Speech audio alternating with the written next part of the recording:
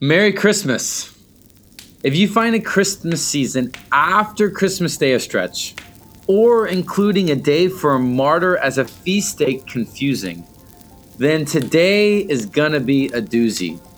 Because today, on the fourth day of Christmas, the church has historically celebrated the Feast of the Holy Innocents. Today is a commemoration of the children's lives lost at the hands of King Herod in Nazareth. The story is found in Matthew chapter 2. When the wise men visited King Herod, he developed a plan to find out where the baby, who was king of the Jews, was to be born so he could do away with this threat to his power. When he discovered the wise men outwitted him and he couldn't find the baby, he hatched up a plan to kill all the male children under the age of 2 in Bethlehem and the surrounding area. Matthew then quotes a prophecy being fulfilled out of Jeremiah 31. It says this: "A voice was heard in Ramah, weeping and loud lamentation, Rachel weeping for her children. She refused to be comforted because they are no more." While this is a feast day, we cannot overlook the tremendous sadness of this occasion. Innocent lives were taken because a madman was afraid of losing a sliver of control in his life. A town's infants were killed, taking all the joy of the previous 2 years of birth right out of that small village. We can only think to our day about the tremendous acts of violence that affect the lives of innocents. Whether it's famine brought on by war-hungry leaders, or the loss of innocent lives through elective abortions in our country. The lives of innocents lost in Bethlehem was likely by the dozens.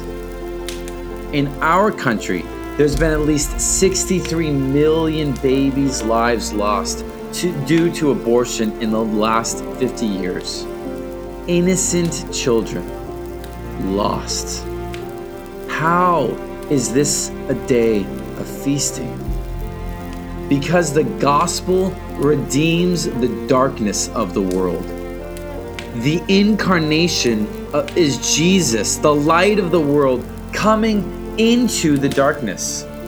John 1:5 says, "The light shines in the darkness, and the darkness has not overcome it." And Jeremiah's prophecy doesn't stop at the refusal for comfort. He continues with this: "Thus says the Lord, keep your voice from weeping and your eyes from tears, for there is a reward for your work, declares the Lord. And they shall come back from the land of the enemy. There is hope for your future, declares the Lord, and your children shall come back to their own country."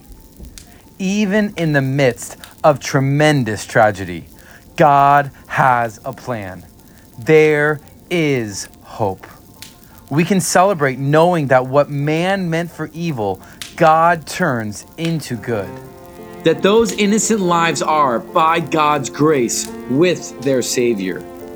That their story is so intertwined with the fulfillment of prophecies in the life of Jesus that somehow, in some miraculous way, we can now rejoice.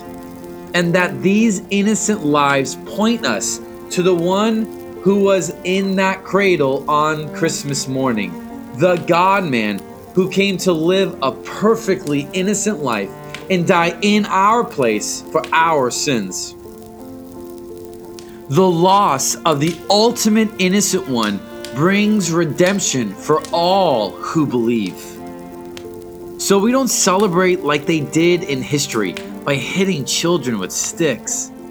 We celebrate by remembering why Jesus came, to offer himself as the innocent one for us who are guilty. And as a result of this and the resurrection, all the evil and vile in the world will one day be redeemed in the new heaven and new earth. I don't know what innocence has been lost in your life. I don't know the pain and suffering that the evil of this world has brought. But this is the hope of the gospel, that he who knew no sin, he who became sin on our behalf, defeated sin on the cross, and in his resurrection brings about a new order of life that we get to enjoy here and now. And when he returns, all our hopes will be fulfilled, all the brokenness will be done away with, and we will understand how all that is wrong with the world has been redeemed.